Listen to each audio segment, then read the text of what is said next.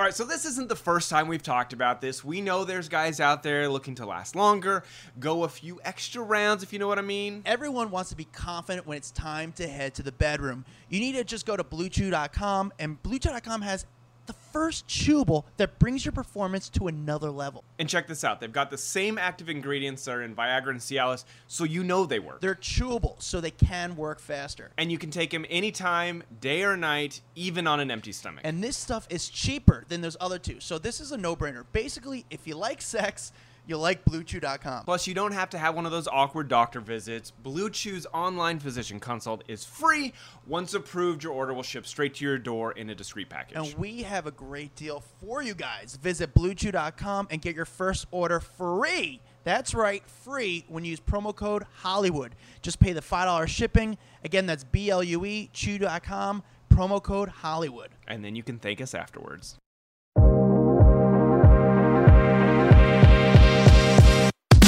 What up, buddy? Hey, buddy. How are you? I'm doing so good. Excited for today's guest. Today is going to be a good one. Welcome to the show, everyone. This is the podcast. Unlike Ellen, we keep our whole employees. They're all nice. They're all very happy. We have a very happy just you staff. And me, you and me, and Pat. Pat, who edits our stuff. Pat is our editor and also our human resources. So if there's any complaints, Dax, just go right to him about me. Oh my god! Yeah, can you imagine? I have to do a letter for the both of us and explain to the company. Say, hey guys, I'm really. Oh man, it's terrible. But what crazy story with this whole Ellen thing? You know what? At the same time, I'm not that surprised. Take down Ellen. No, but I love Ellen. I do. I know. I've heard many stories over the years that she isn't the easiest person to work with, but she's entertaining, and I like her on TV. Let's just say that. Isn't it crazy though? Like the stories we've known for years. For instance, Harvey Weinstein. We all knew he's a dirtbag for years. It finally comes out. Ellen, we've heard stories about working there. You know, well, I've heard rumors. I've heard that it's not that fun behind the scenes. But at the same time, it's also hard to go, well, I didn't work there, so I don't know what it's really like. You know, and there's a lot of people that talk shit on their job. You know what I'm saying? Well, you know what's interesting, though? It's hard, though, especially in the entertainment field, because we all sign NDAs, so you're not really allowed to speak. You have no platform to speak. So I'm going to talk so much shit on you, though, once this is out. We have no NDAs. I'm going to tell all your dirt. Oh, no, all the dirt? Then you're going to talk about that, and I'll tell everyone how you mistreat the staff.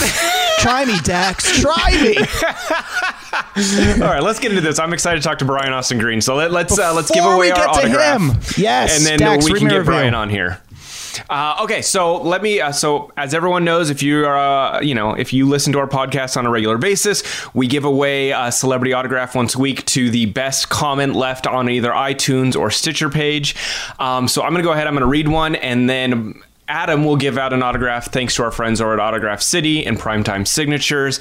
But this one comes from Kate G95. There's a lot of T's in there.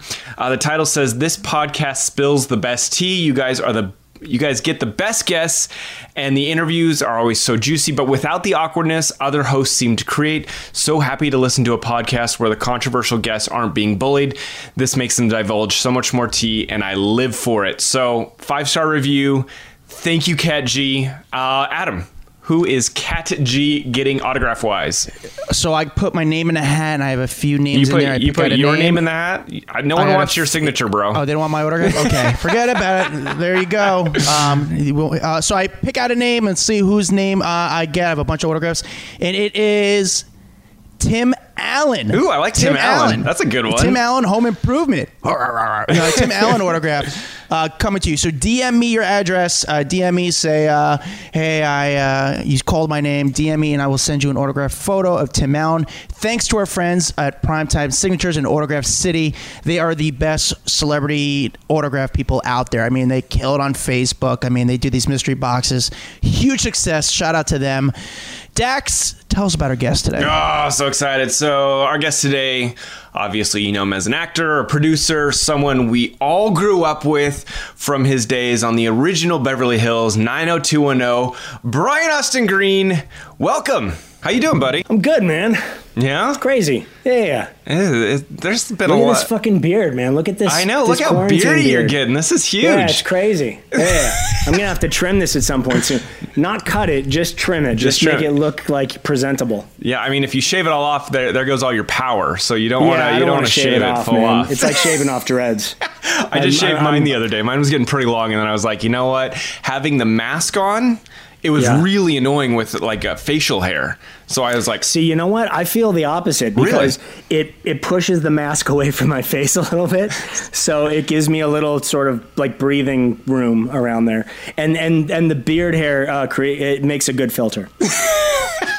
Yeah. How do you age so well? I gotta know. I mean, seriously, like, dude, you're beautiful. Come on, what's going on? I guess. I work out. I don't fucking eat. You don't drink. I think that's one thing that I learned about you. You don't drink. And I think looking at you, I'm going to have to stop drinking, but I can't. So we're going to move on from that. But that's your key. You know what I found, like, as I got older, because I used to drink when I was a kid, the hangovers they just got so insane. It was like, it would take me like 2 or 3 days to fully recover from one night of drinking. And it was like, I can't.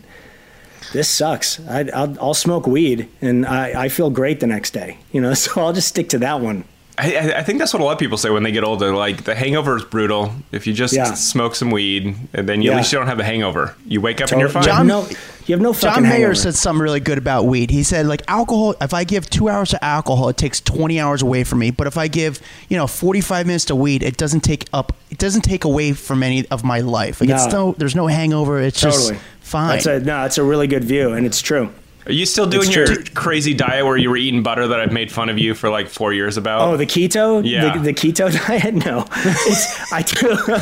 I do that on and off. I'll do it every once in a while just for, I don't know if you've ever done keto diet. So the idea is that you eat healthy fats and then your body burns through whatever fat it has stored. With the ketone levels inside of your blood and your body sort of take over and do that.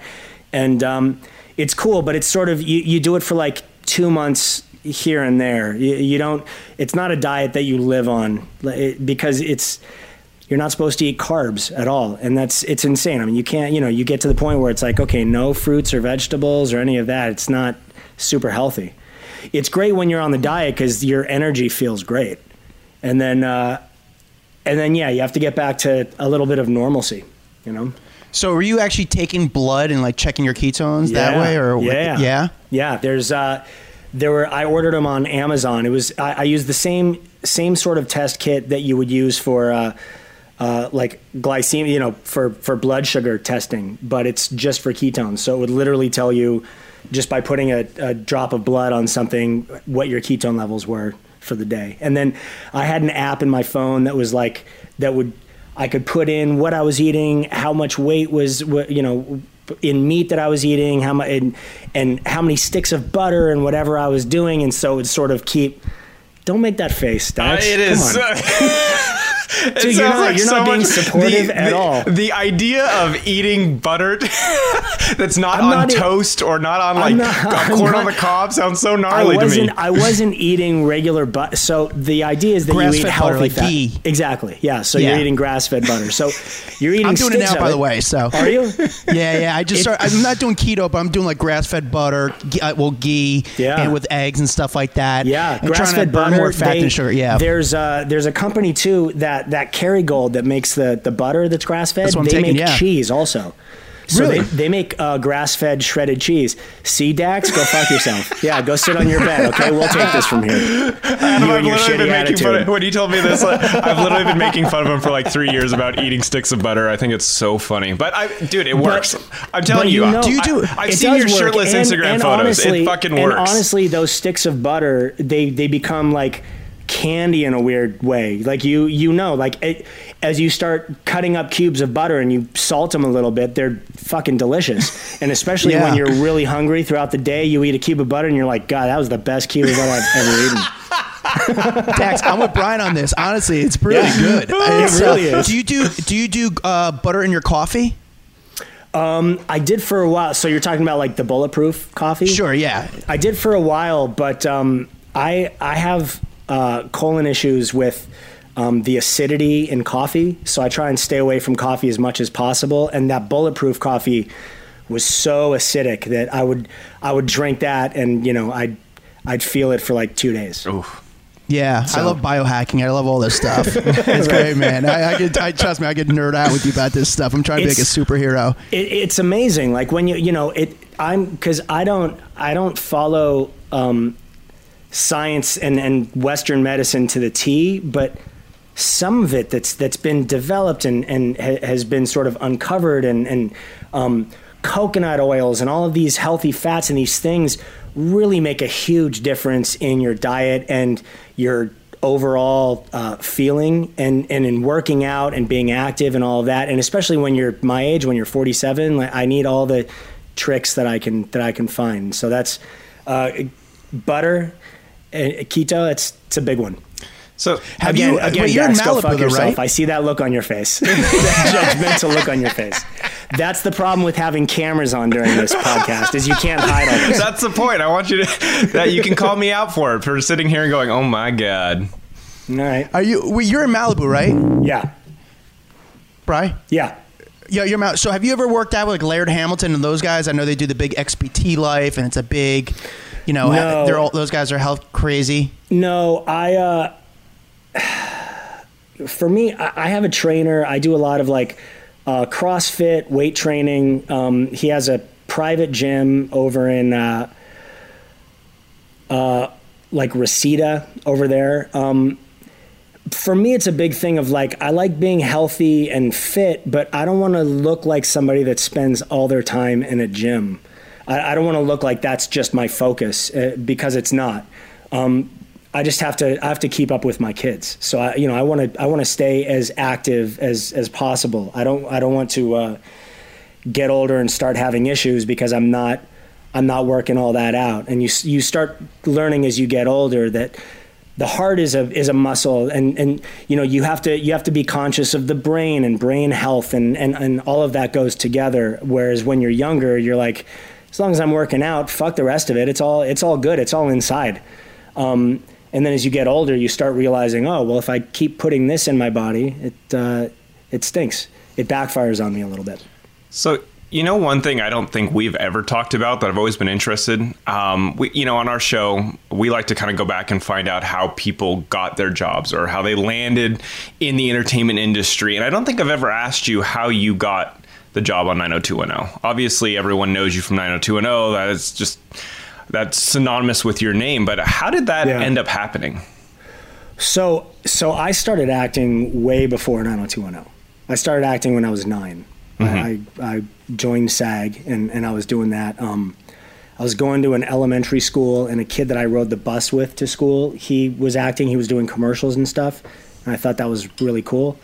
So I went and I met with his agent and started acting, and I did like Knots Landing when I was a kid. I did all these commercials and all this stuff. And so at the point when we did the pilot for 90210, that was probably the 11th or 12th pilot I had done. So it was kind of like, it was just another pilot. Like we were just going to shoot one. It was a presentation thing for the network.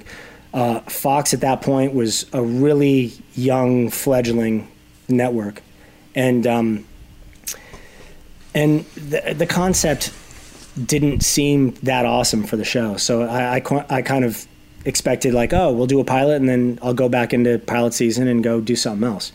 And then, so I went in and auditioned, and Tori had seen me in some teen magazines before then, from doing Knots Landing and all of that. So she had pointed me out to her dad. So she was really helpful in that for me. And then Aaron was just a great guy. But like I went in, I'd known Doug Emerson for years. I'd known Shannon for years. I'd known Luke for a while. We actually did a Dr. Pepper commercial before we started shooting. And we became really good friends on that set. So then when we got to the set for 90210, I was like, oh, hey, what are you doing here? Oh, good to see you. Like it was pretty cool because we had that sort of, chemistry from before, and we had that in common. But yeah, 90210 was just a pilot. It was called Class of Beverly Hills when we did it. And it wasn't great. So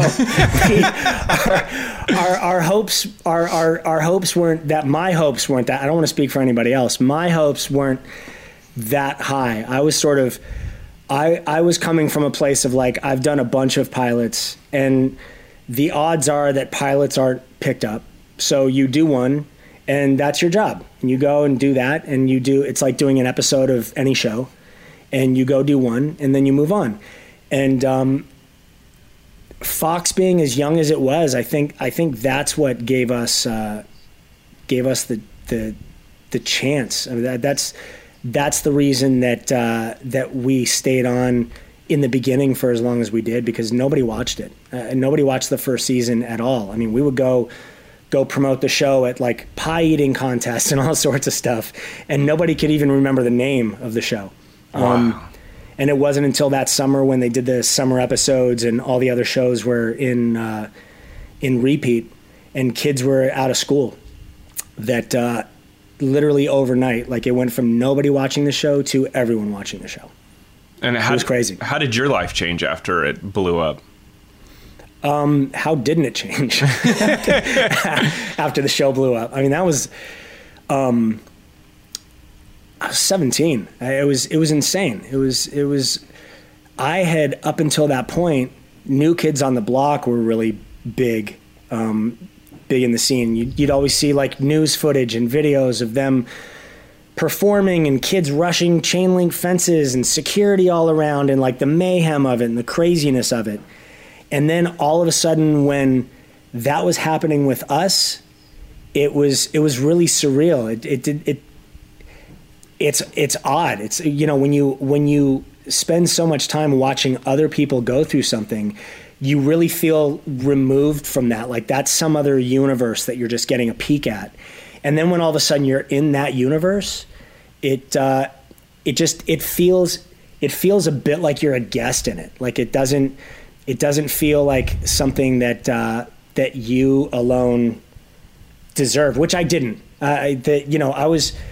People know my name from the show, but they know the name of the show.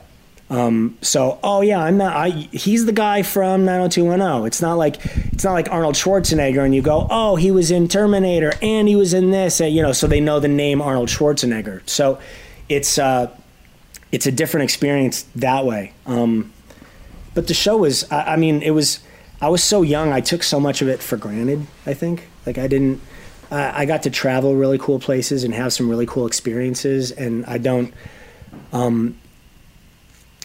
didn't really appreciate a lot of them because I was so young and I just sort of was in awe of all of it and felt like, I kind of felt like on some level, well, isn't this what everybody does? Like everybody like travels around and does cool stuff like this, right? And it wasn't until you get older and you go, yeah, nobody gets to experience stuff like that. Like it's a rare few that get to experience something like that. But hindsight is 20/20 on that for sure. Yeah, I hate to get like therapy with you, but do you ever like regret it? Like, do you ever like beat yourself up and be like, man, I wish I was more present. I wish I was like appreciated it more. I was more grateful for it. You know, do you ever, or did you ever do that? No, because you can't. I mean, it doesn't. It's and maybe I'm only answering this question now because of where I'm at, but I kind of feel like in life, life just is what it is, and it's all about how we experience it and the people that we choose to be when we're in it. And I mean, looking back on it, sure, I wish I had been more present and I had appreciated it more, but that wasn't what it was, and I can't go back and change it now. So now I appreciate those experiences as much as I can now. And I try and revisit little bits of that as much as I can now. And I try and tell stories to my kids about that experience as much as I can now, because that's my way of time traveling and doing that and appreciating that. And, doing things like this, like doing the podcast with you and Dax and people bringing up stories that maybe I'd forgotten about, is a really good way of doing that, because it's amazing when all of a sudden somebody reminds you of something and you go like, I didn't remember that at all. Like, but now that you bring it up, everything's like, you know, flying back in. I remember all of it. I remember what I was wearing. I remember what I was listening to. I remember like, so all the pieces of the puzzle all suddenly come together, but you never know when it's going to happen. But I appreciate all of them. They're amazing. I mean, my life has been amazing. I can't complain about any of it. And even if I could, I shouldn't. Yeah. So you mentioned, partly the key to the success of the first show was because Fox was young and they gave you a chance. And then you guys did this reboot. What was it? Last summer, right? Last summer you did the reboot. I loved the reboot.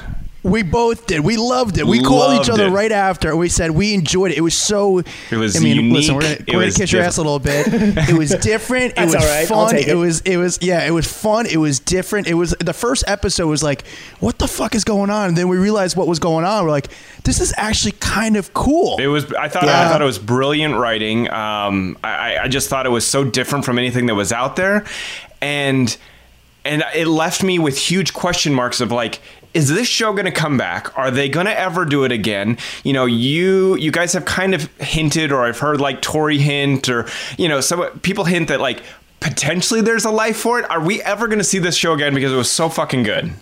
I don't think so.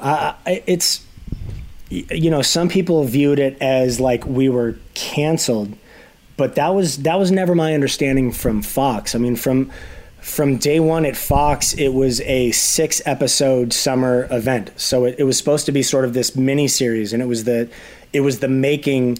It was a great concept. It's the making of a reboot. It's what it takes to write and package and sell a reboot, and for it to get picked up. And it happened to be the reboot of a show that was popular. And so we were all we had the fun time of sort of playing versions of ourselves, playing the characters that we played before. So it was kind of it was a fun thing that way. But at the same time, we got to have fun with the characters, and it was a good time. We had a great time shooting in Vancouver, and I thought it was a really fun experience. And but it did well. So why aren't we seeing more of it? That's what I like. You don't always get shows that people want back. So like, why can't we get another season of it or 6 episodes? Well, because I don't think your opinion translated into numbers, Dax. So, but I remember it being one of like the highest rated things right when it debuted. No, it was in the beginning, but then the numbers week to week declined. They went down, which I was sort of expecting. I mean, I was expecting that people would tune in the beginning, because it was like, oh man, this show that we've heard about forever or watched when we were kids is coming back. So everybody wanted to see what the show was about and see if it was enjoyable or not, and all of that. And then a lot of people they saw it and they went, okay, cool. Not realizing like, oh, there's only 6 of them, so you might as well just watch all 6, because it's not going to kill you for 6 weeks of programming. I thought it was done really well. I know some people have sort of hinted at, you know, the possibility of the show coming back or getting picked up for more. That's not how I view the story. I don't want to call anybody out. I don't want to crush anybody's dreams, but that wasn't what I thought it would be, and that wasn't my intention. Wasn't to make it another series, because I sort of feel like the story was told. At the end of the whole thing, we ended up at the Fox upfronts. The show got picked up, and we walk out on stage, and they intro us, and you know, we are ourselves. And so I felt like that was a fitting ending. That was the ending for what the show was supposed to be. I mean, beyond that, I don't know what you make the show. You end up shooting a bunch of episodes of 90210 within this thing, and it's like, what is the story? What is there to tell? Then it becomes this sort of serialized thing, and to be honest, that doesn't interest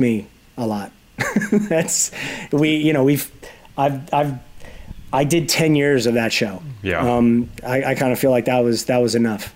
And I like the stuff that I'm doing now. Yeah. Who are you closest with from the show? Who do you all keep in touch, or is some people you keep in touch more than others? Yeah, I'm probably closest now with Ian and Jason. More than Shannon? I talk to Shannon all the time, but with this quarantine and with all of that, it's been hard because of the pre-existing condition for her that she's at such high risk for corona and the damage that can come from it. So I've seen her a few times at like the grocery store and stuff like that, but she's really been quarantining and taking it seriously as she should. Absolutely. We talk to each other. We talk to each other a bit. Shan is. Sometimes I'll text her and she won't text me back for like 2 days. And so I don't. Oh. Hello. I'm here. All right. Yeah.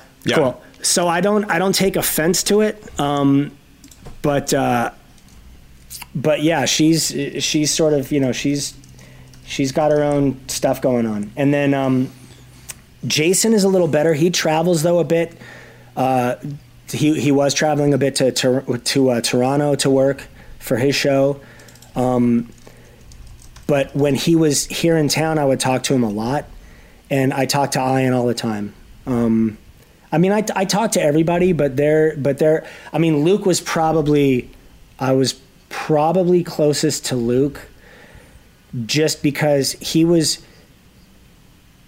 a really interesting guy. Like he would send text messages every once in a while that they weren't for any purpose other than just to reach out and let you know that he was like thinking about you. So he would send, we used to joke about In Living Color when Damon Wayans would do that skit, wrote a song about it, want to hear it, here it go. And he would just text me that, want to hear it, here it go. Like that's all he would text me. And it was just a shout out of like, oh, are you there? And so he would do that. And we would text each other random like Harry Connick Jr. quotes or Cable Guy quotes or In Living Color lines. And then I'd see him every once in a while, and he was a really special person as far as just connecting with people. Like I've talked about it before. Like he's one of the few people in life that I've met that if you spent an hour with him at lunch, that hour was literally with him. Like his phone, he would put it down. And it was just all about you and how you're doing, and it was the most connected that I had felt with anybody, just sitting and having those moments, and so that's what builds that brotherly bond, is having someone that does that you feel like really has taken the time to get to know you, and love you for it, and doesn't judge you for it, and is there with good advice when you need it. But I talk to everybody at different times. Nobody has any sort of animosity, and anyone that ever did, that was buried a long time ago. I mean, we're all way too old. So we sort of, back when we were doing the show, we were kids. So we would fight about stupid shit and argue about stupid stuff. And looking back on it now, it's all stupid stuff. And most of it, it's like, the fuck are we even arguing about? Yeah. When you guys like had those fights though, was it like during the filming or the production, and did the producers kind of get in the middle of it? Because again, you guys were all young. It's so stupid, but did it ever affect the filming of the show? No, it. I don't think so. I mean, there were so many of us, and there were so many storylines. There was an A, B, and a C storyline to every episode. So those storylines kept us all pretty separate. So every once in a while, we would cross paths and have to do scenes with people that we didn't necessarily want to do scenes with or weren't getting along with at the time. But we were doing. At the height of the show, we were doing like 35 episodes a season. So we would do these double up episodes where we would shoot 2 episodes at once, have 2 crews, 2 directors, and you would shoot 3 scenes from this episode, and then you'd go over to stage 3 and you would shoot 3 scenes from the other episode. And so it got to the point where it was like, it was just a job. It was like, you'd get to work and it would be all day and you'd be exhausted by the end of it and you couldn't wait to get home.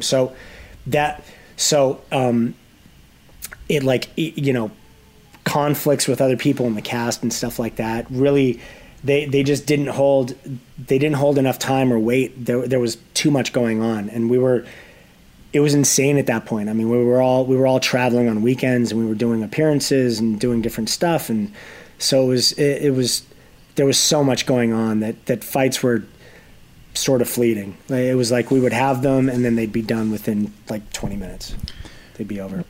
What was the night that you realized you made it? Like, obviously the show's a success, but was there one night where you're like, fuck, I'm in this room and there's some crazy, what was the night like, dude, I'm in the game? You know, obviously you grew up in LA, but what, like, dude, this is fucking incredible. I've told this story before. But the night that happened for me, we had gone to Disneyland for grad night. And it was a big deal, and we were on the Tomorrowland Terrace, that stage that comes up out of the ground. And not to date us, but like Another Bad Creation was performing. Wilson Phillips was performing. It was this big deal. And, I loved Another Bad Creation. Yeah. Yeah. So we were there, and we still the show was relatively new at the time, and we weren't really aware of what was going on and how many people were watching it and how many people it affected and all of that. So we were at Disneyland for this grad night thing, and the stage was the stage was up, and it was like Wilson Phillips performing. And so there's all the underground tunnels underneath Disney, and so we were waiting in the tunnels to, when the stage came down, we would all get on the stage and ride it up. And so all of a sudden we hear all this like screaming and stuff upstairs. So I'm thinking like, oh, Wilson Phillips must be, doing another song. Like it's an encore performance. Nobody can get enough of Wilson Phillips. So we had the idea of, okay, when the stage comes down and we all go on it, let's hide. Because we were young and stupid, and we thought like, oh, nobody's watching the show anyway. So when the stage comes up, nobody will be on it. So we'll all be hiding behind like all these things that they had, to decorate the stage. They had like boxes and all sorts of stuff. So we hid, and the stage came up, and we were all hiding, and so the stage was empty, and it was like crickets in the crowd. Nobody was doing anything. There was no noise. And then we all at the same time popped out from wherever we were hiding, and people went like bananas. And like no matter what you did, you could move your hand from your pocket to your hair, and people would react to it. And it was the craziest experience ever. And that was the time for us on stage when we realized like, oh man, people are really watching this show. Like we're doing okay. We're going to be here for a while. I think this is doing well. That's so cool. I was also thinking because like, obviously 90210 is one of the very, very many shows that you've done. You've done the Anger Management, you've done Terminator. I mean, your IMDb page is just filled with stuff. Do you still have to audition to get parts like now? Like if someone calls you up, you still have to audition? Yeah. Really? For the good stuff. Yeah. For the shitty stuff, no. They're like, we would love to have you on this project, and it's like, don't read too much into the dance number, it'll be fine. But for the good stuff, I have to audition for it. Which I think that's what makes good stuff good, is that they make sure that people are right for characters. And so that's the stuff where I'm more than happy to audition. I don't mind auditioning. I mean, auditioning, I've been on the other side of it, so I understand. I don't take the rejection of it so personally, because you can't. There are so many factors that go into it. It's writers, having read the script and they had a certain person and a certain look and feel in mind, and if you don't embody that, then you may not get the part. Or Or if you come in with something that's just different enough, they go, Jesus, we never thought about that. That really works. And so you'll get a part because of that. But it's not, there's so many factors involved, and there's so many fucking actors that are doing it. So it's like you go in, to me, I study my ass off. I go in, I do the audition, and then I throw the sides away and I forget that I ever went into the room to audition. And then if I get a call back, then it's like, oh, hey, send the sides again and I'll work on them again. Or I might still remember them. Chances are I won't, because my memory's not that good. Usually, like, I remember stuff just for while I need it. I did the same thing in school when I had tests. Like, you study really hard, you learn everything, and then as soon as the test is done, you're like, cool, never again. Like, I don't have to remember any of that stuff. Yeah, I don't mind auditioning though. Auditioning is part of it for me, and I've been auditioning for stuff my whole life, so I don't take it personally. To me, it's exciting when I book something, and then when I don't think about the fact that I don't. I go in an audition, and then it's like, oh, if I get a call back, cool. I forgot that I even went in for that. Yeah, you just move forward, move on. Do you still have to take like headshots and stuff, or no? No, I have a feeling for the most part there are enough pictures online now. Please refer to if Google. Somebody wants to see a current shot of me, there's some pap shot from yesterday of me coming out of a grocery store. Yeah, exactly. But no, here's the thing is though, like I totally understand, like you don't take it personal, like you go into an audition, if you get rejected or if you get the part, great. If you get the part, amazing. If you get rejected, you don't take it personal. But there's a lot of actors out there that like, and a lot of people out there that are desperately in need of money, Right. So do you think that affects their work? Like you're able to go in there, if I get the part, great. It's not going to change my life. Like, hey, listen, it'll be great money, but you're able to go in there with the I don't give a shit attitude. If I get it, great. If I don't, I don't. But there's some actors there that, listen, if I don't get this part, I mean, I'm not going to be able, I'm going to have to move out of California. I'm going to have to move back to Montana. Is that, does that ruin the audition process for them? Or how do you get to that point where you don't care? Well, the thing that's shitty about it is for the people that you're talking about that put a lot more pressure on themselves when they're auditioning, I've been really blessed, like when pilot season comes around or auditioning, it's all different now that everybody's streaming, so you don't have pilot seasons the same way as you used to when it was just the networks. But I go in and audition for a lot of stuff. So it's a much wider net that I'm casting. For a lot of these guys that are really dependent on booking the next job that they go in and audition for, they only get like 3 auditions during that time period. So it's like, okay, I need to book one of these 3 shows. Whereas I'm looking and it's like, okay, chances are I'll book one of these 100 shows that I'm going in for. So I'm not sweating it that way, but it's different. I mean, you have to really love this. You have to really love this business and really love acting. And when I say love acting, you have to love all of it. You have to love auditioning too. You have to love when you read sides and your mind thinking like, oh, this is fun. What can I do with this that's exciting for me as an actor? Like, I don't, it's not the pressure of like, I'm just going to go in and do what's on the page, because everybody's doing what's on the page. Like what separates you is going in and doing what you do. And either somebody gets it and they go, hey, that's really cool, or they don't. And if they don't, then they don't, and you're not right for it. And that's just what it is. I don't think you can't help being not right for something. I mean, if a part is written and it's a very specific kind of person and they have a very specific tone and look and feel to a character, then if you don't fit that, you don't fit that. And it's just the way you were born. It's who you are.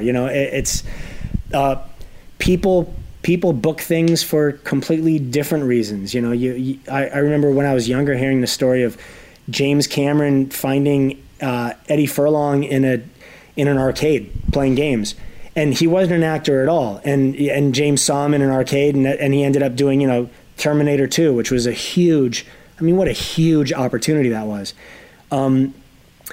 So I kind of have the feel of like, I try not to think of anything as lucky, more so than if you love it, it's all about preparation meeting opportunity. So if you're prepared for whatever it is that you love to do and you bust your ass doing it, then when the opportunity comes to show what you can do, you're ready. The thing you don't want to do is for somebody to go, hey, oh yeah, I heard you're an actor, do something, and you're like, I don't really have anything. It's that could be a moment gone that you've lost. So I kind of feel like people need to be prepared for what they do, the same way that artists carry portfolios in their car. People have a way of showing their work and they're proud of it, and either in pictures with their phones or whatever, people are sort of connected to it and are always prepared to share what it is they do and send people to their website and do all that. And what we do is different, but it has to be viewed the same way. Yeah. Wow. Well, Bri, you mentioned paparazzi taking photos of you. I mean, it's no surprise that, it's no secret that, you've kind of been all over the tabloids lately, your personal life. People even spotted out with everyone jumping to conclusion. What is that like? What's it like being like this focal point of everyone? It sucks. Yeah. It sucks. I was talking to somebody about this the other day. What people normally do when they get out of something is they date. They talk to multiple people at once. Some people use dating apps. They talk to multiple people. They go on multiple dates. They spend time with people until you feel a connection with somebody, and then something builds from there.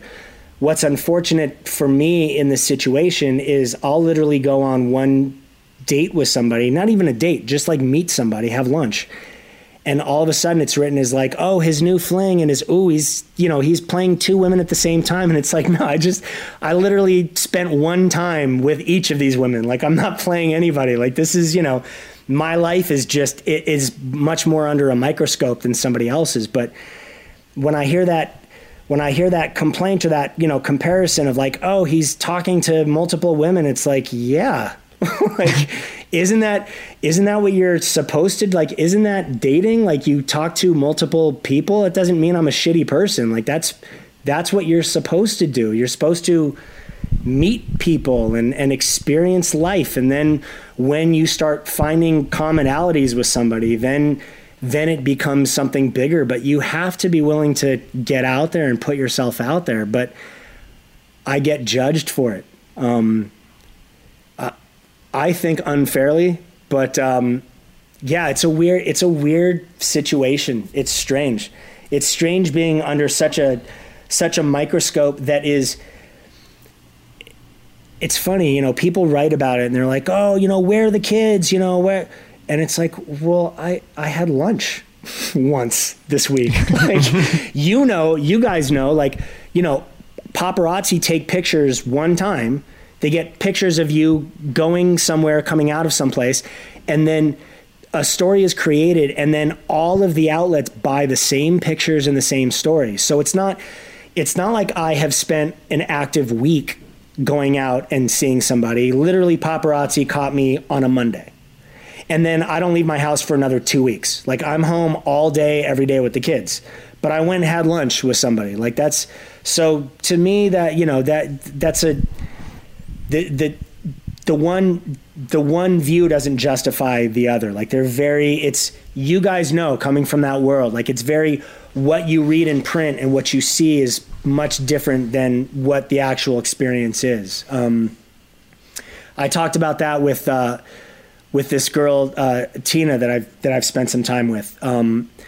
All of a sudden there was this story of like, oh, the new love interest, whatever. And I was on camera talking to a guy saying like, I met her literally on the sidewalk as the guy was taking pictures. That was the very first time I'd ever met her, said hello to her in person, like anything. So, And within 15 minutes, it was like, oh, his new love interest and the new thing. And it's like, it's a little premature, don't you think? That's not the best journalism. Do you ever get nervous though that like you are so high profile that like, do you get nervous that people may want to date you just because it's good for their status? Sure. Yeah. Yeah, absolutely. But what am I going to do about it? Well, I guess the reason I asked because like I thought that was strange that like there were paparazzi there the second you met her. Because where were you guys? Where was that? At her restaurant, at Sugar Taco. It's a place on Melrose. And from what she was saying, because they have a lot of celebrities and people there are paparazzi that just hang out there because people frequent the spot all the time. And especially now during COVID, because there's not many restaurants that are open. But yeah, this guy just came out of nowhere with a camera and was taking pictures, and we were sort of caught off guard. But you never know. Yeah. And you never know what somebody is in it for, and if there are ulterior motives. And it doesn't, I wouldn't necessarily fault somebody if there were. Yeah. I would fault somebody if they lied to me about it. If I said, hey, so did you have something to do with somebody being at this place? And they said no, and they actually did, that would be more of an issue for me, because that's an honesty issue. Mm-hmm. If you said to me, yeah, you know what, this is what I do, and like I had somebody there to take pictures, and how do you feel about it, and do you not want me to do that anymore? Like, we have a discussion about it. That's fine. People are people, and people have their own careers and their own state of mind of things, and so I'm open to all of that, as long as somebody is honest with me. When they're not honest, that starts creating the problem for me, because that is the red flag thing for me. Like, I try and clear everything else out and not hold people responsible for other people's actions and whatever, because I don't. That's not fair. But I think everybody, one of the things everybody has in common is you either lie or you don't. So I want to find somebody that's honest with me and truthful about stuff. And I want to be able to talk about all of that. And even if it's uncomfortable, then it's an uncomfortable conversation that we have. And it's a 15-minute conversation, and then it's done. And, but it's the unknown shit that is scary, and it sucks. Where are you meeting these women? Like Tina, Courtney, like where did you meet these girls? So I met both of them on Instagram. I had no idea that Instagram was so much of a dating site until I was single, because up until then, my Instagram page was like, I posted pictures of benches and trees and the ocean and my kids doing stuff here and there. Like, my Instagram page was I was a total like married dad on it. And then all of a sudden, I started getting DMs, and when Megan and I separated. Yeah, how quickly does that happen? How quickly does the press find out, and then DMs start flowing in? Instantly. Oh my God, people have no shame. No shame. No shame in their game at all.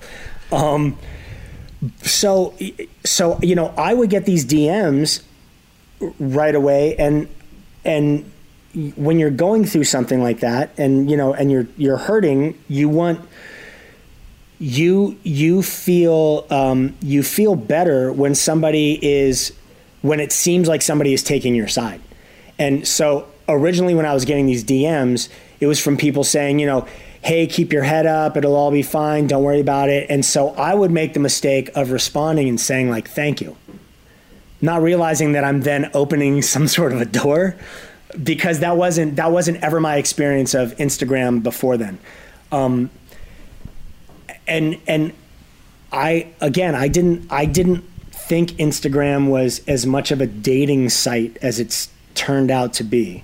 I remember, when I hung out with Courtney, getting a call afterwards from somebody saying, "Hey, there are pictures of you with Courtney Stoddard." And I was like, "Oh yeah, how do you know her name?" Like I had no idea who she was or any of the past anything. Like I'd done no research at all. And it wasn't until I was told, like, "Oh, this is the past and this is kind of who this person is and this is what, you might have to experience." Then you have that moment of like, "Oh shit, like what have I done? Like why did shit, hindsight again, 2020. I wish I would have known beforehand. And then Courtney, go ahead. Courtney was a really nice person though. I mean, I don't want to badmouth her. She may have done some of the things she's done and been the person that she's been and is the person that she is. But when I spent time with her, super kind, super polite. But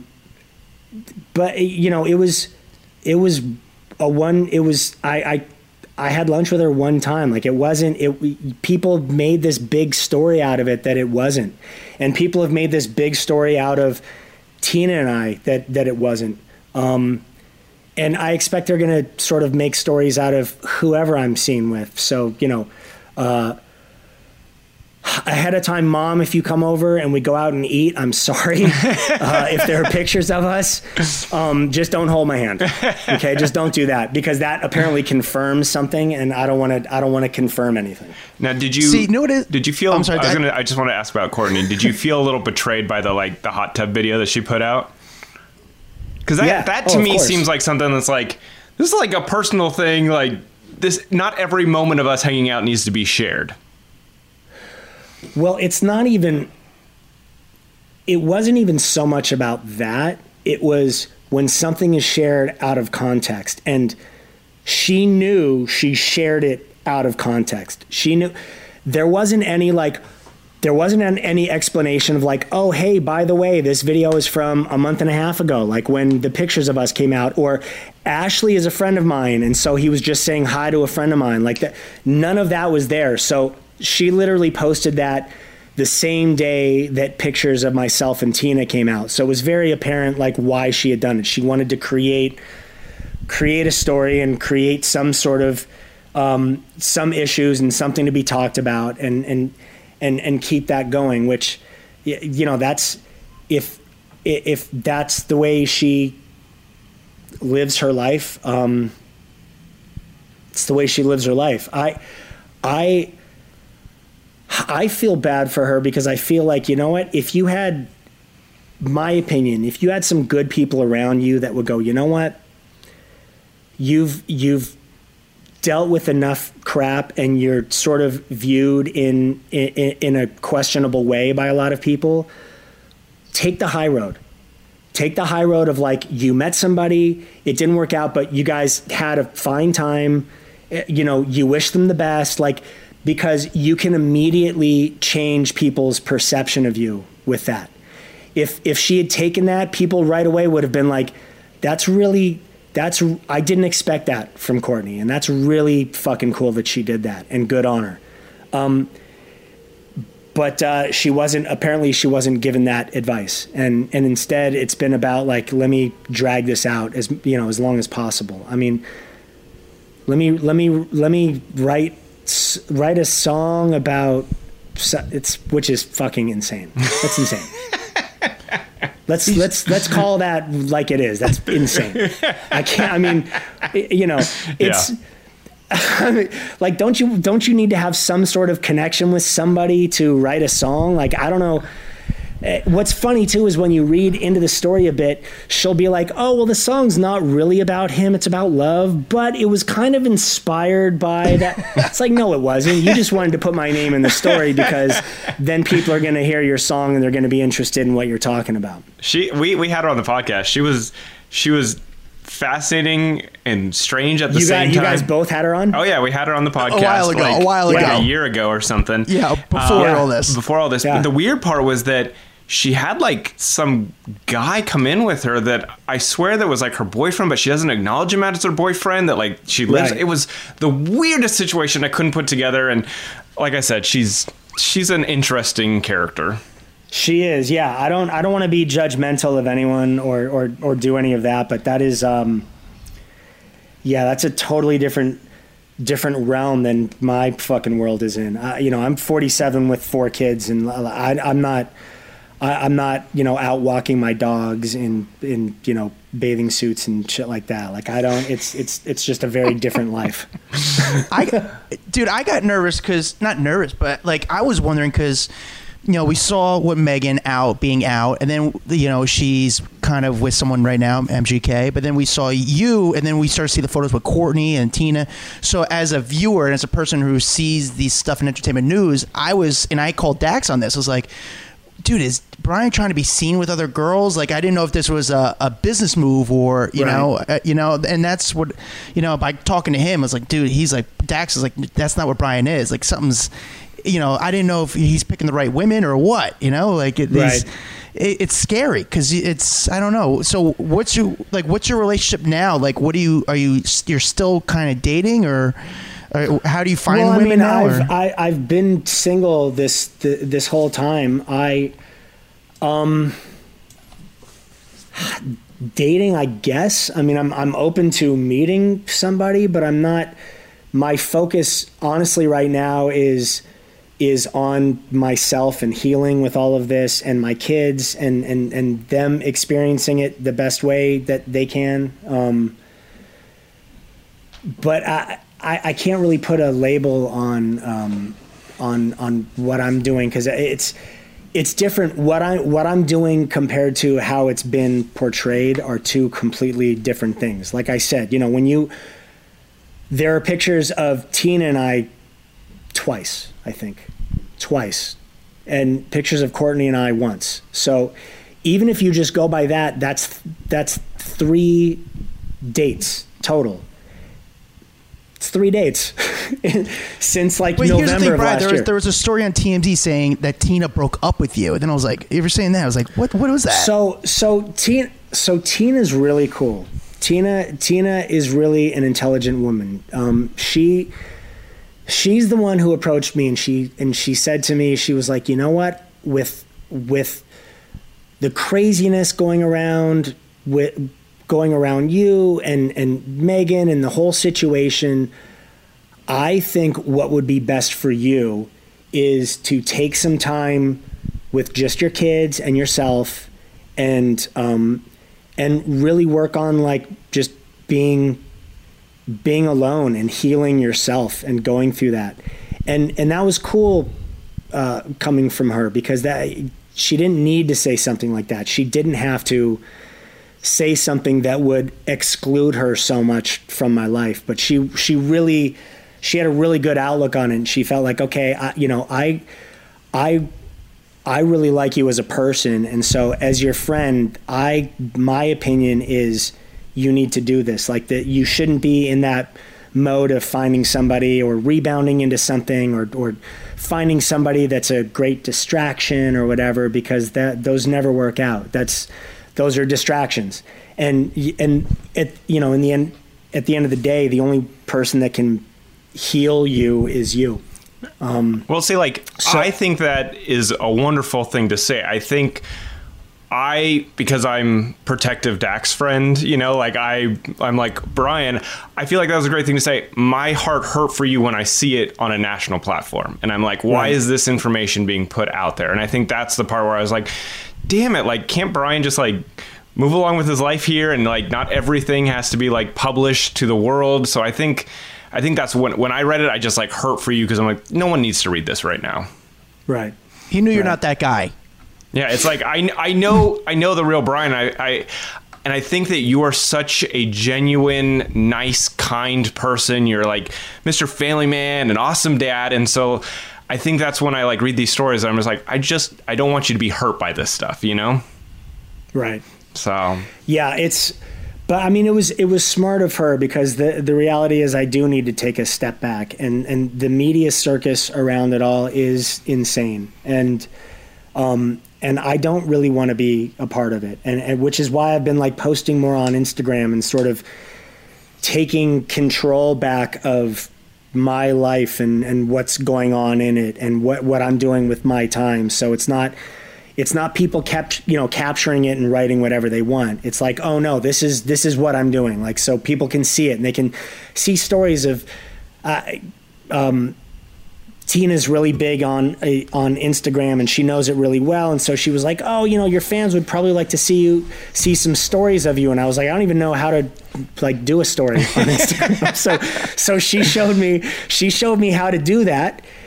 And then my stories are like, buying carrots because we have a pet rabbit, and like here's me feeding the chickens. And it was like, my life is a bit mundane and boring that way, but that's my life. But yeah, I appreciate that with you, Dax. I mean, I appreciate the fact that you and I can talk and that we'll have those, and that you seem to know me the way you do. Yeah. And respect me and always give me good advice and have my back. That means a lot to me. Where does your relationship stand with Megan right now? Obviously, you guys have to co-parent, so it's not like you can go your separate ways and boom, it's done. You guys have 3 children together, so how is that going right now? I think it's going as well as it can. I mean, it's there's no like rule book to it. I mean, there's no way of doing it right or doing it wrong. We're learning as we go. I mean, the important thing for us is just communicating as much as we can. And I think for us, the realization of that we can't take the view of that it won't affect the kids, because it will. I think it's up to us and parents in general, how it affects your kids. And whether it's a really negative experience for them or it's okay and they feel safe in it and they feel loved and they feel like, what, everyone still loves and respects everyone. Things are just different. But it's not bad different, it's just different. So I wish Megan the absolute best in everything. I mean, I want her to be completely happy for her and for the kids, and that's super important. I mean, nobody wants to be around somebody that's unhappy, because nothing good comes out of that. That's that's a terrible situation. But we're taking it day by day, and this is insane. I mean, this happened at an unfortunate time that nobody could have predicted, with with quarantine and the virus and all of that, where the news cycle is a bit bigger than we were prepared for or are used to. But it is what it is. You just sort of you roll with the punches, with like a normal relationship, like a breakup or a split up, you delete someone on social media and then you never have to see what they're doing ever again. And you go along with your merry way. Is it hard being in the public eye and being confronted with photos of what the other person is doing or what's going on? Because you can't escape it like you can when you're an average person. Is that tough? You can if you ignore it and you avoid it, which is what I try and do. I mean, I try and not read anything and not look at anything and not involve myself in it. Just keep my head down and do what I do and, focus on the kids and all of that. And I know she's going to do the same thing. I mean, everybody's judgmental right now because she's out of the country working and she's not around. And it's like, they're trying to say, oh, the parenting, or what about the kids? And it's like, this is what we do. We travel and we work, and it's no different now than it's been before, except that we are no longer together. But this is what we've been doing for 15 years. We've been traveling and working, and when one person is traveling and working, the other one will step in and take care of things at home and take care of the kids. And this situation is no different. It's a little more, it's obviously a little more heightened than it was before because of the circumstances, but it's no different. It's not for lack of caring. Megan loves her kids and would do anything for them, and has and will continue to. So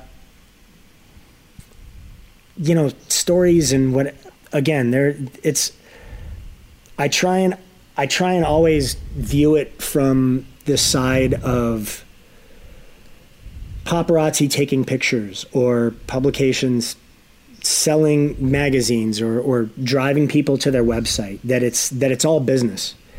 And so when I see somebody with a camera, instead of getting annoyed like, oh, they're only there just to fuck with me, and and they're just there for that selfish reason, I try and step out of that and go, okay, why are they really here?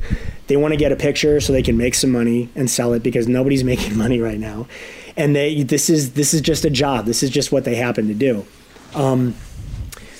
So then when you look at all of it from that perspective, and you sort of remove yourself and try and put yourself in other people's shoes as much as possible, it's a much more accepting, understanding view of everything than staying just in your bubble and being pissed at anybody that tries to come into your bubble, and realizing that it's not, that this is a world that we live in. There are other people that we cross paths with, and our career choice mingles with other people and their career choice, and that's just the way it works. And I can either fight against it, even though they're always going to mingle, or I can try and see the humanity in all of it and understand it. I may not agree with some of it, but understanding it has been a huge point for me, and understanding, that pictures are going to be taken of her, and stories are going to be written, and things are going to be said, and it's all for that purpose. It's that people want to drive people to websites and sell magazines and do all of that. It's not necessarily to personally attack me. Do you guys have any rules about new partners meeting the kids? Because I know that's like a tough, hard issue to discuss. Yeah, we do. I mean, I think it's, I think this is a very interesting situation because of what we do and how much we travel, and what, like, the reality is, like, right now, while Megan's out of the country working and I have the kids full time, it really limits the amount of time that I can spend doing anything but being at home and being with the kids. So as I think is the rule that a lot of people follow, is you don't want to introduce someone to your kids as somebody that you are interested in or that you have a relationship with until it's a very established relationship and something that you're taking very seriously, because you don't want people coming in and out of kids' lives. Now, that doesn't necessarily mean, to me, introducing your kids to people, because they meet people all the time. So I think that's a clear boundary. Like, if you're seeing somebody and they happen to be coming over with other people, and you introduce them just like you would anybody else as a friend, and there's no weirdness to it, and there's no PDA or any of that, then I don't think there's any harm in that. But it has to be done in a responsible way, and we've talked about being as responsible as we can with the kids, and we don't want to put them in a situation or create something that makes them feel awkward or odd. We want to make this as positive an experience for them as possible. Do you think you'll ever get married again? Does that even interest you? Right now, no. No. That's speaking for right now. No. No. But never say never. Yeah. Yeah. How did you find out, like, obviously the conversation, how did you find out that she was with Machine Gun Kelly? Did she tell you, or did you read about it? No, I found that in my own way. And that's as much detail as I'll give you on that one. No, I didn't, I didn't read about it or anything like that. Gotcha. I respect it, man. You're always, you know what? This is so great because I respect because you're always so private about your life. And is that just how you are? You just like to be private, or is that did that evolve when you started being with you're with Megan, or? I don't know. That's a good question. I'm sure a lot of it came from her. I don't know. I don't know if I am that private. I mean, I try and be respectful. So I think that can be misinterpreted as private sometimes. But I kind of feel, and Dax knows this about me, like I'm pretty open about stuff. Like when people talk to me, I don't feel any shame in sharing hurt or stories or situations or any of that. And then if there's something that I don't want to elaborate on, then I just don't. But it's not one of those like, hey, I don't want to talk about this at all, because it's a big part of my life. I mean, all of this has been a big part of my life and who I am and part of what is shaping me in negative ways and in positive ways. So I kind of feel like, I have this crazy platform, which is I don't totally understand, but okay. If people say so, then I'll take it. But I have this ability to share my life and possibly give people little light bulb moments or little things that they can apply to themselves, and that's cool. People have done that for me. I've had light bulb moments because of things that other people have said, and that's not because they've chosen to not say anything. I think. I don't necessarily think that silence is a good thing. I think that being responsible in speaking is a good thing. But sometimes a lot more is said in silence than people realize. And sometimes when you give people silence, then you open up the door for them to connect their own dots and make their own story. And I don't want people to be able to do that. That was why, like, I did my podcast when Megan and I had first separated, because I wanted people to hear from me, unedited, exactly what was going on. So it was like, that you're not going to have to ask me about it anymore. You're not going to wonder, you're not going to make up your own stories. There's not going to be all this press of like what happened here or there. But it was nice because what I said, people listened to, and then literally every story and all the press following that was exact quotes from what I had said in the podcast. And it couldn't be misquoted because people could listen to the podcast and they would know right away, like, oh, that's not what he said at all. So nobody wanted to dare misquote because they knew that it could be fact checked easily. Yeah. So that's a line that I always try and walk along. Like I don't necessarily choose to be completely private unless I feel like, you know what, that's my own business. And so I'm going to choose not to share that with somebody, but that's few and far between. So I've got my last question for you because we kept you way longer than we were supposed to. I have Jesus, 12, 13. Yeah, you have. But I want to hear your craziest paparazzi interaction. Like, what was the story that you were like, holy shit, that was wild. I don't know if it's like them following you down the street. I don't know if it's like them taking photos in the weirdest spot. I'm just curious of like your craziest paparazzi interaction. I think so paparazzi sort of came up and started, like, I saw it all happening because there was no paparazzi back when we were doing 90210. And then when Megan went and did Transformers and all of that, we saw it starting, and I knew like it was this up and coming thing. And I watched it happening with Britney and with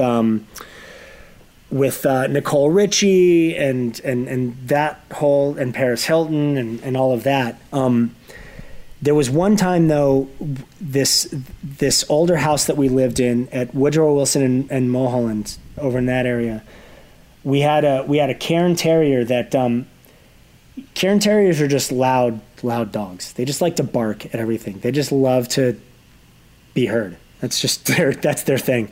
And so we had this Cairn Terrier that anybody that would walk by, any noise it heard, it would bark. It would, it would do that. And one of the neighbors called animal control because our dog was barking. So I was in the house and somebody rang at the gate, and I answered the phone and they said, "Oh, it's animal control." And I was like, "Oh, Jesus Christ." Okay. So I went out to the gate to open the gate. And when I opened it and this animal control officer was standing there, there were probably 30 paparazzi standing right outside the gate. And they were and they were all like, "Hey, good morning." And they all started, and so she came in real fast and we closed the gate so nobody could get any pictures. But it was this real, like, it was this total surreal moment of like, fuck, I am a prisoner in this house. Like, this is, I need like a bat tunnel. Like I need, I need something to be designed that I can like sneak out of here and sneak back in and nobody knows that I've gone anywhere. And unfortunately we couldn't do that. But that was a moment with paparazzi where I felt I felt that sort of house arrest feeling of like, okay, I've now been barricaded in here. Like, this isn't, I can't leave and drive, because when I drive, they follow me, they take pictures wherever. It doesn't matter how fast I drive, or if I try and wait to make a left until the last minute where they should have stopped, but they don't. They're like, oh, fuck it. They just honk and they run through lights anyway. So it just became this craziness, and it became way easier to just stay at home. Wow. Not because we wanted to, but because that just was what it was. I mean, you and I talked before about like the Hawaii trips that Megan and I would take. Mm-hmm. And, we would get to Hawaii and think like, oh, we're on vacation. And there would be paparazzi on the beach trying to take pictures of us through our hotel window blinds so we didn't even want to leave our room, and it was like, we're in fucking Hawaii. Like, this sucks. We can't get away from this at all. And at the point when you start feeling like you're a slave to all of it, then you realize like, okay, something has to fucking change. Something has to give. Yeah. Crazy, dude. Such a wild life. It's so bizarre. Yeah. It's insane. Well, I appreciate you giving like an insight to what that life is like, because I don't think people just don't really realize. They hear about it, but you just you humanize it. Yeah, because everyone goes, "Oh, being famous, it's so awesome," and there's all these perks, but there is a side of it that maybe is not all fun. And I'm not saying that you live a terrible life by any means. Don't take it like that. I just think that there is a reality behind the curtain too. Yeah, I think my life and a lot of other people's lives are viewed in very different ways because the tabloids and the media sort of frame them that way. And so they get these little slivers of things and they assume that's their life. And it's like, no, that is a tiny little snapshot of what my life happened to be during that 30 seconds when that picture was taken. Yep. That's 30 seconds of weeks of my life. So if you look at the 30 seconds of your life, or if anybody looked at, 30 seconds of their life, like a time when they when they think like, thank God nobody is around with cameras, and then imagine if somebody was, how shitty that would be. Yeah. And feeling like, okay, I can't do anything stupid because it's seen by everyone and it's judged by everyone. Man. So. Well, thank you, Brian. We're not going to keep you. I'm sure. Hey, thank you for having me. You guys. Good luck with everything. Congratulations on the show doing well. Thank That's you. awesome. Bro, It was fun having two of Brian. my favorite people on at the same time, chatting all together. But again, thank you, Brian. People can find Brian on obviously Instagram once he figures out how to use it. It's just Brian Austin Green now. Yeah, which I newly changed. It used to be aren't_you_that, and somebody was like, "What the fuck is with you and all the underscores in your name? Like nobody's ever gonna find you." And I was like, "All right." So now he is findable at Brian Austin Green. But again, thank you And for Brian, your. do me a favor. Before these girls, respond to DM, Google these girls, okay, dude? Can you do me a favor? Just Google these girls. Again, hindsight is 2020 in this situation. Like, I don't respond at all anymore. I love it. Well, thanks, Brian. I appreciate it. Thanks for your honesty and just the reality and just speaking up about just what's your normal. I really appreciate it. Right on. All right. Good to know you, man. Good time. All right. Dude. Crazy, right? Insane. I mean, I told you he's like the most honest, genuine, like nice guy out there. He was really just a sweet person. And I think that's why I've like felt like a little overprotective of him over the last couple of weeks, like seeing all these stories. And I just feel like, and it wasn't like he was getting a bum rap or anything. I just felt like he was misunderstood. And, I just know what a nice person he is. Yeah, it's, I'll tell you what, man. We always say this, but I honestly fucking mean this. I really do. I could have sat there and talked to him for another hour and a half. Dude, 2 hours. we were literally supposed to have him on for like a half hour, maybe 45. It's almost been an hour and a half. But Tipper's like, even like the first part of our conversation about like biohacking and MILF and hell, I was like, I'm already enjoying the conversation. I don't like, this is my shit. Like, you're right. That's my first time really kind of connect with him. But you are right. I could have kept talking to him forever. So now that we're done with the interview, I always like to ask you, Dax, what is the big takeaway that you took from this interview with Brian Austin Green? The big takeaway is I think he's learning a new life is what I see. I think that he has been in a relationship for many, many, many years. I think that he's trying to figure out not necessarily like who he is, but like where his place is in life. You know what I'm saying? Like you go from being like Brian and Megan to now you're Brian, father of, 1, 2, 3, 4 kids. And I think he's just trying to like figure out like what's right, what's the right step. Like, should I be dating people? Should I not be dating people? Like, is it look weird if I'm not? But I want to meet people because I also don't want to be a lonely person. So I think he's just trying to figure out himself right now.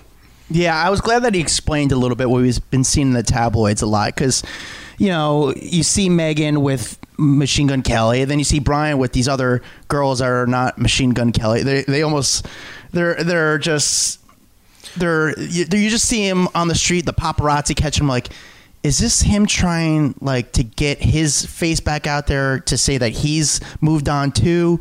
I don't know. It was just a really weird situation, but I was glad that he clarified it. Like the Courtney Stodden thing. It was just one time, like he just went and got lunch. But interesting, they all met him on Instagram. Yeah. They just DM'd him on Instagram. So if you're some horny girl, listen, Brian's still a very good looking guy. If you have a clean record, I highly recommend reaching out to him. But he will potentially say hi. No, really, he's just a great person.